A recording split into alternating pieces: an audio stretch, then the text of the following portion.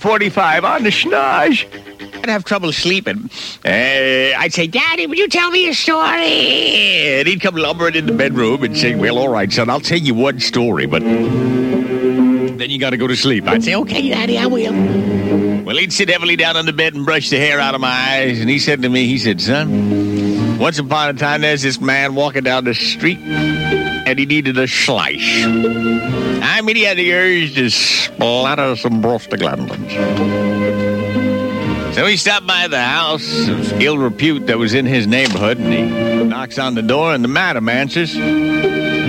Old, gnarled, gray-haired lady. She opens the door, and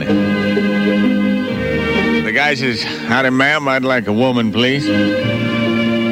She said, I'm sorry, sir, all the girls are busy, but you can have me. Well, he, takes a look at that gray hair and that wrinkly old skin, thinks to himself. She looks at him, she says, I can tell what you're thinking. You're thinking I'm too old, right? She said, well, let me tell you something, buddy. I may have winter in my hair, but there's summer in my heart.